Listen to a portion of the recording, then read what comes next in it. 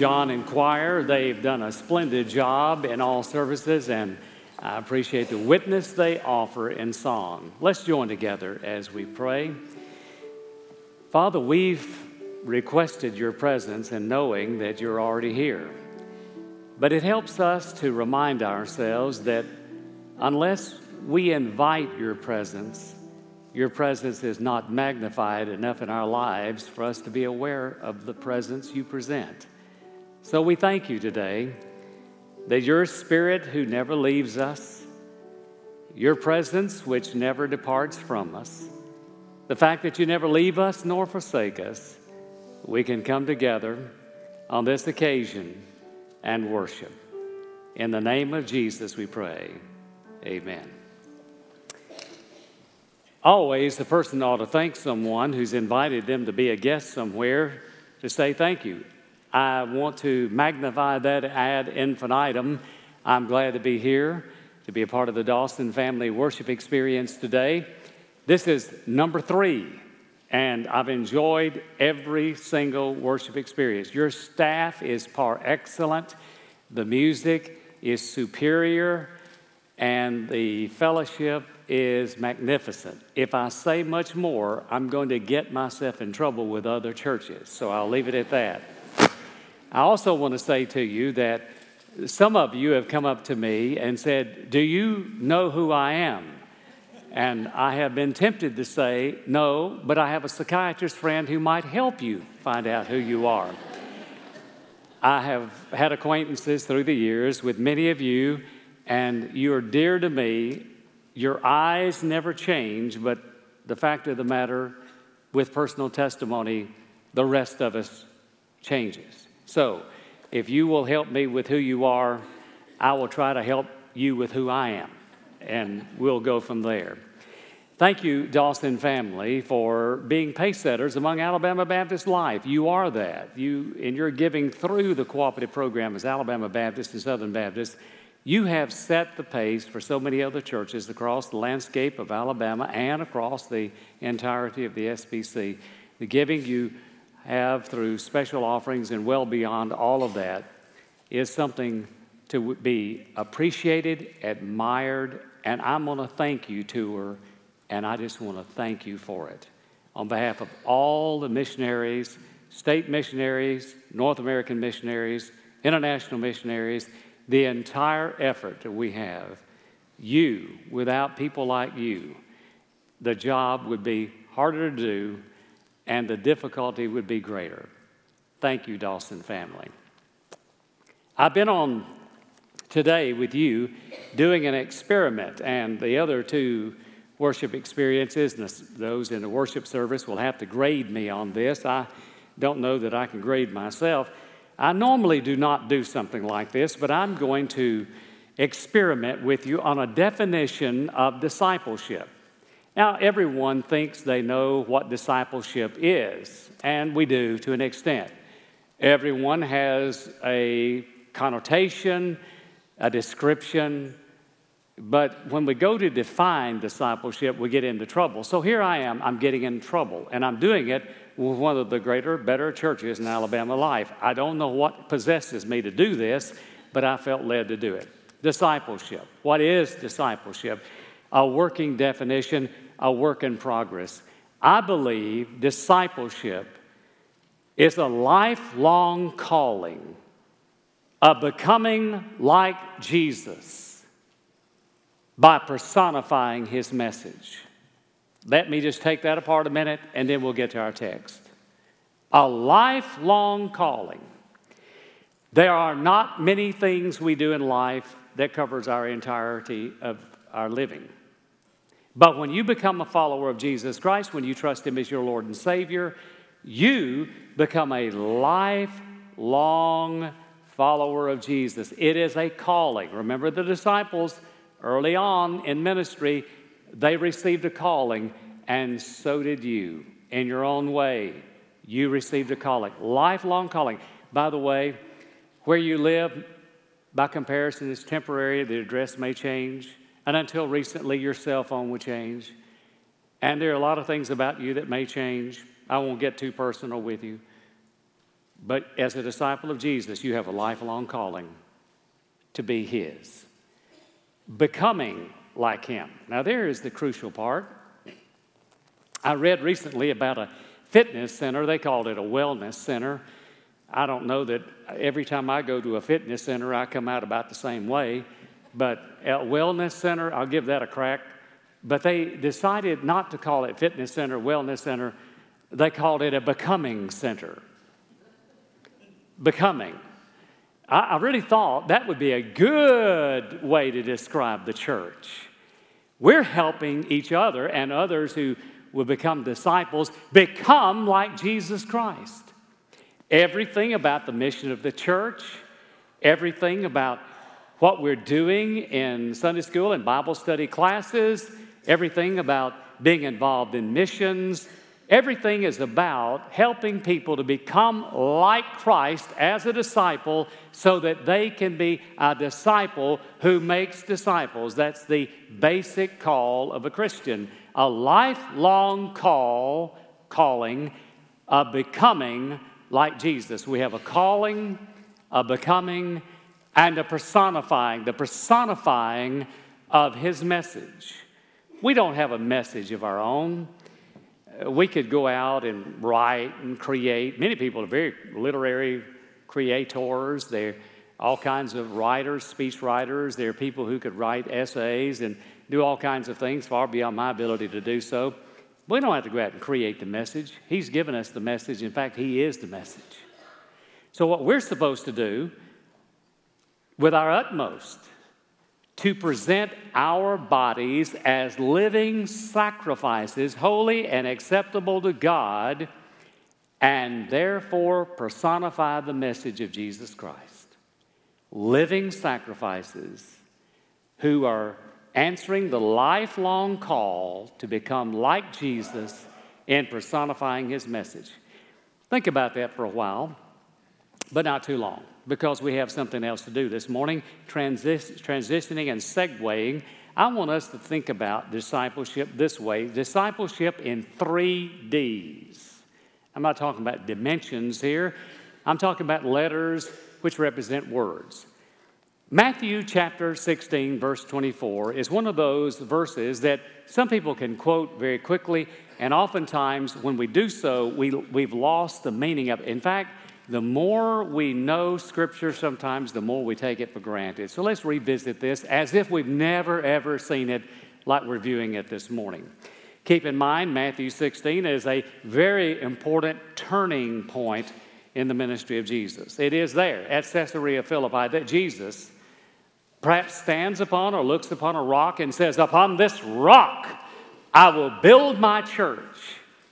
Now, at that point, a lot of theological decisions are made and directions are set. We're not going there. I'm just simply telling you that when He said that, He was saying that there's going to be an ecclesia. There's going to be His people, like you describe it, His people to be found faithful as His people. He's calling them together in order that they might go into the world, gather to scatter, to go into the world. The disciples, now remember, it's before the cross, before the resurrection. We have to get that timeline, or we're going to be beating up on these disciples, these slow learners, we would call them.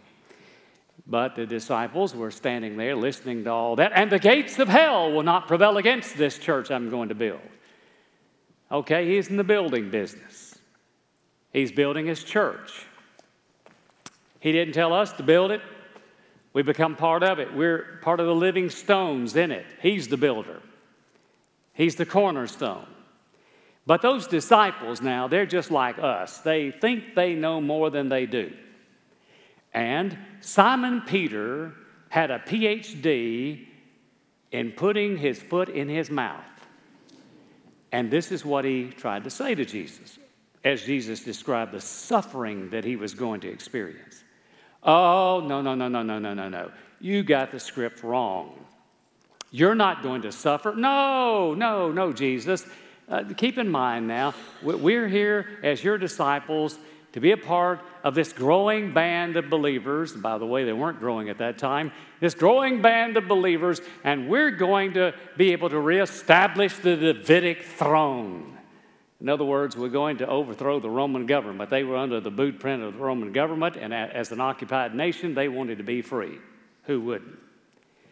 Jesus reprimanded him. You, he said, paraphrasing, Lance paraphrase, you'll get that in a moment. Lance paraphrase, you sound like the voice of Satan, Simon Peter. Get behind me.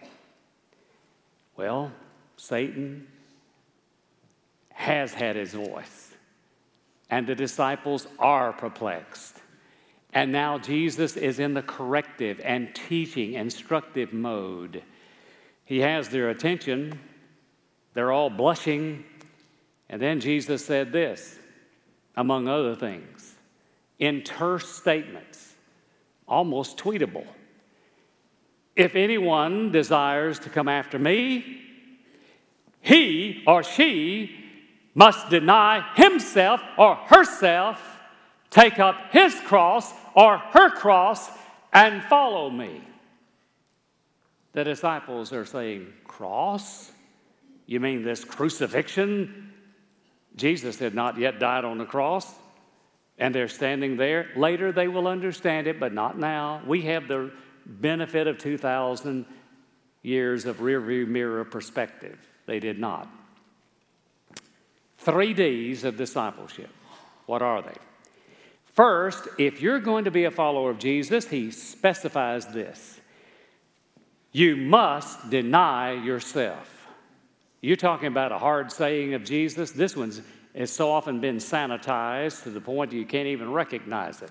Deny yourself. How in the world, in this particular venue of human life, when we are taught self-preservation and personal liberty and everything about us, we have rights and privileges, and no one is supposed to deny us our rights and privileges, then how in the world are we going to deny ourselves? Oh, we actually live in the selfie generation. Everyone takes selfies now. I must admit, I've been involved in them very reluctantly. I don't like selfies. I don't like being in a picture. I don't like taking a picture. And I don't like my reflection on the screen. The other day, I did FaceTime with the staff, and they wanted me to do some devotional things and talk about trends in church life. And I looked on my enlarged big iPhone 7, I think it is, and I saw that little picture of me, and I thought, if I look like that, I'm going to go online with a GoFundMe for cosmetic surgery. It's hard to deny yourself. And yet, when we become believers in Jesus Christ, not only is there a new birth, that's what we like to talk about. We need to talk about it. There is a new birth. But there's also a funeral. A funeral takes place. We don't like talking about that. The new birth is that we're born into the kingdom of God. Everything is new. But in order for everything to be new, old things have to pass away. And like Paul, he said, I die daily. In other words, I'm having these daily funerals about myself. He has to not be present in your life, that he is. He has to not just be prominent in your life, that he is. He has to be preeminent in your life. Priority one, number one, not anything less. That's hard to metabolize. Think about it. How in the world are we going to deny ourselves? Well, maybe we ought to take a lesson from John the Baptist. John the Baptist, I'll admit, he's not the kind of guy that you would put him on GQ magazine. He looked kind of rough. His clothing did not come from Old Navy or Brooks Brothers or anything like that, and he didn't go to Whole Foods to buy his food. He just was different. But this is what he said about Jesus, and this is his model for us.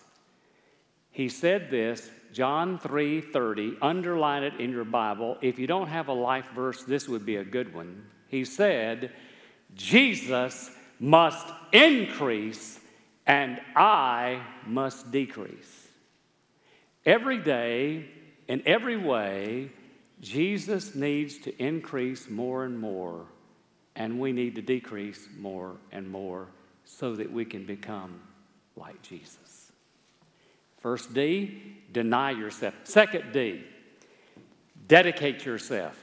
Take up your cross. That's an image for us. Remember the disciples, they had this image of the cross. That was capital punishment. No one really wanted to die that way.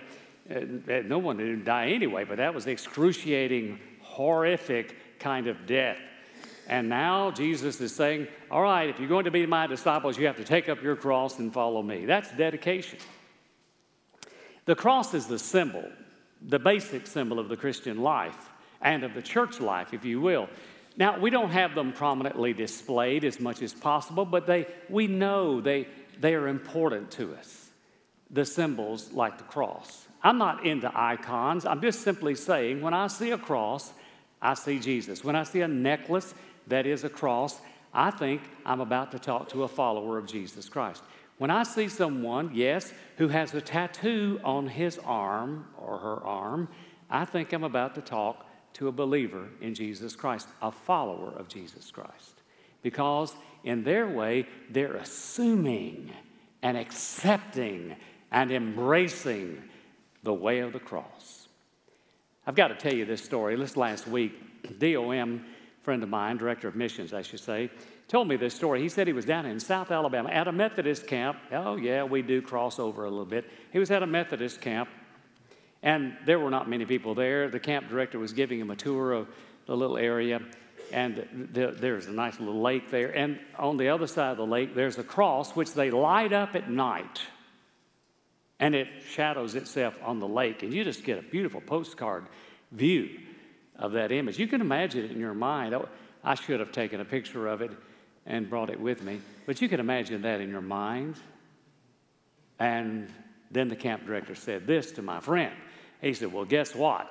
One day I had this wild idea that I was going to save a little energy, and I decided not to light up the cross that night. We light it up at night. And that way we saved a little money. He said the next morning, the commander at Fort Rucker called me.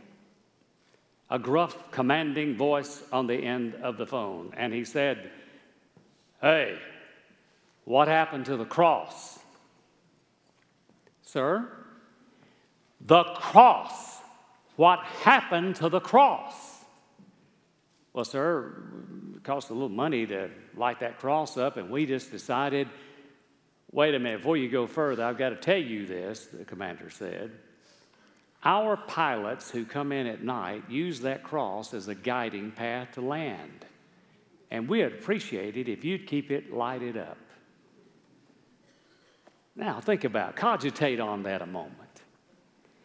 The way of the cross leads home, right? That's the old hymn. The GPS for us, the guidance system for us, is the way of the cross. The way of the cross.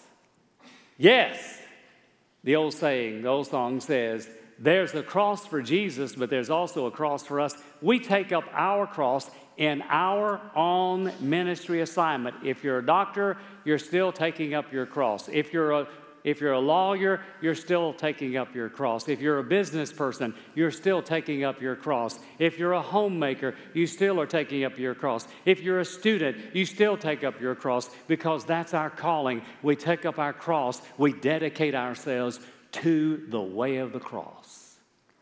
Deny yourself. Dedicate yourself. But there's a third one.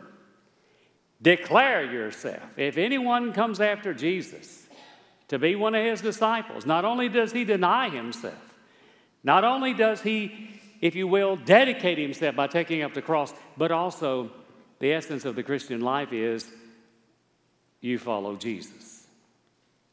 If someone were to ask me, I'm a simple person, someone were to ask me, can you just give me a few words that describe the Christian life? I've just had to simply tell you, it means following Jesus.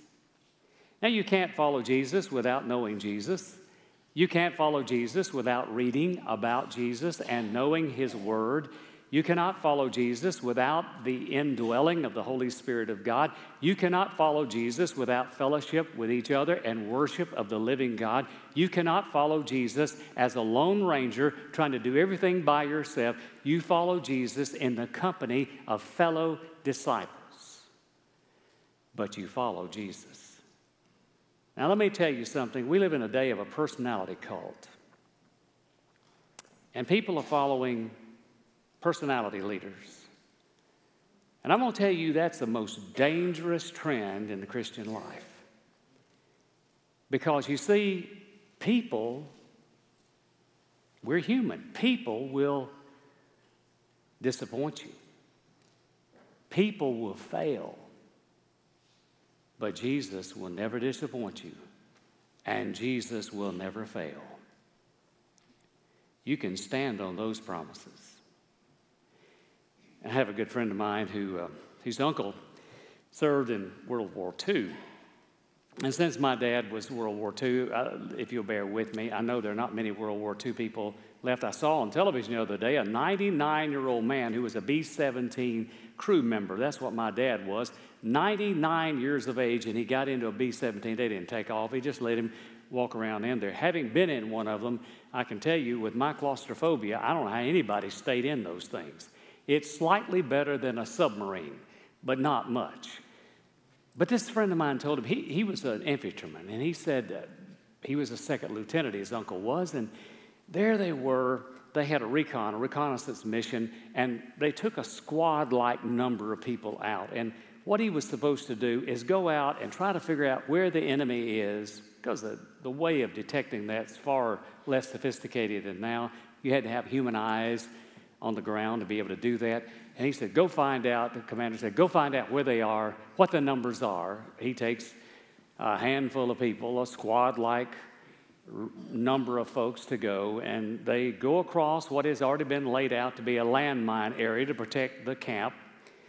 They walk around that, and so they go, and next thing they know, they're pinned down by multiple machine gun nests. Nobody had ever given him any information that there were that many numbers of Germans there. Now, this second lieutenant, one of the roles of a leader is not only to accomplish a mission, but to protect your people.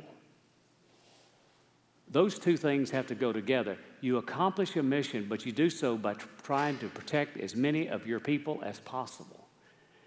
And he realized he couldn't accomplish his mission, so he was going to protect his people. He told his sergeant, those sergeants kind of run things, but this second lieutenant said, we're getting out of here. We got to crawl our way out. Snow is falling, and then they come to that open area where that landmine had been, those landmines. And guess what? Every single one of those little pins sticking up, flags sticking up, now had been covered up.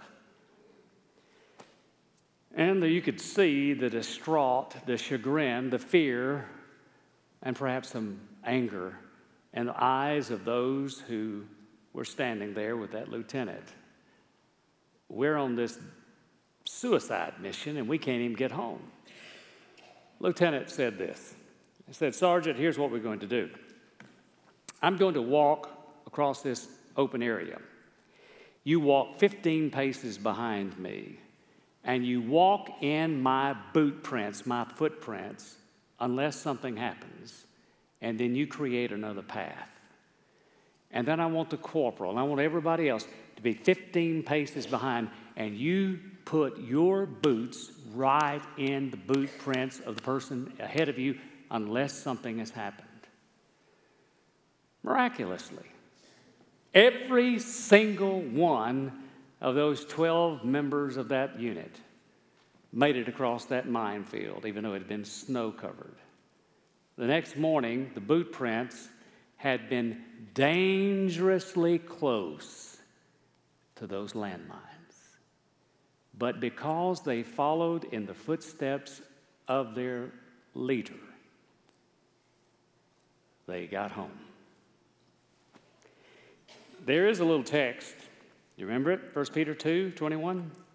We are to follow in the footsteps of Jesus. We even have a hymn, old hymn, Footsteps of Jesus. Well, that's really the essence of the Christian life. When you follow him, you're following in your footsteps. You're not taking control of the mission. You're not saying, oh, by the way, I have this PhD, and I've been to seminary, or I have this kind of training, and I got this. I can do this. Oh, no. Let me tell you this. No matter what our educational background is, what our socioeconomic background, we're all children of God, and we never outgrow being children of God. Never. We're all little children. When Jesus said, let the little children come to me, for such is the kingdom of God, he was saying, by the way, guys, you never outgrow being children. So we follow his footsteps. Bill Borden did that. You may remember his story. Turn of the 20th century, this young man was born in that wealthy Borden milk family, and they had what would be equivalent to more than $2 billion today. They probably would be represented in the Trump cabinet. They were very well off. So therefore, they had expectations for young Bill that he was going to go in business. Problem was, Bill didn't want to do that. He felt led and called to be a follower of Jesus. So at age 16, he is at Yale. There are 1,300 students at Yale at this time, all male, and 1,000 of them are in a Bible study he's leading. He does some time at Princeton University, but he is called to a Muslim people group. Does that sound familiar? He was called to a Muslim people group. And when he left, his dad tried to talk him out of it. He wrote in his journal, no reserves. We'd say no reservations. No reserves. As he's en route through Egypt and on over to where he's going to be positioned in China, there was another attempt to thwart his mission, but he put no retreats. On the way, he became terminally ill. And the last entry in his journal were the words, no regrets. I don't know how long you and I have to live, but wouldn't it be wonderful as a disciple of Jesus to simply say, no reservations, no retreats, no regrets. I will follow Jesus. No matter what culture does, no matter what happens in the legal system, no matter what happens out there, I am simply and certainly and surely going to follow Jesus Christ. A lifelong calling of becoming like him in personifying his message. Stand with me, please. Our Father and our God, we recognize this morning that we are frail and flawed individuals. We further recognize that even frail, flawed, you can use us. Even broken vessels, clay in the potter's hand. You can take it. You can take our lives, the mess we've made of our lives, and create masterpieces from it. Lord, if there are those here who have never, ever trusted Jesus Christ as Savior, may this be the time they repent of their sins, place their faith in him, and trust him, and begin the pilgrimage of being a disciple. For those who need to become a part of this fellowship, this wonderful Dawson Memorial Fellowship, we pray for them. For those who might need to come on recommitment, saying, my life has grown cold, taking up the cross is not a daily commitment. I want to recommit myself to taking up the cross. I want to follow in the footsteps of Jesus. Lord, take now this service. Use it to your glory and honor as your Holy Spirit woos, calls, and works in the lives of people. We pray this prayer in Jesus' name. Amen.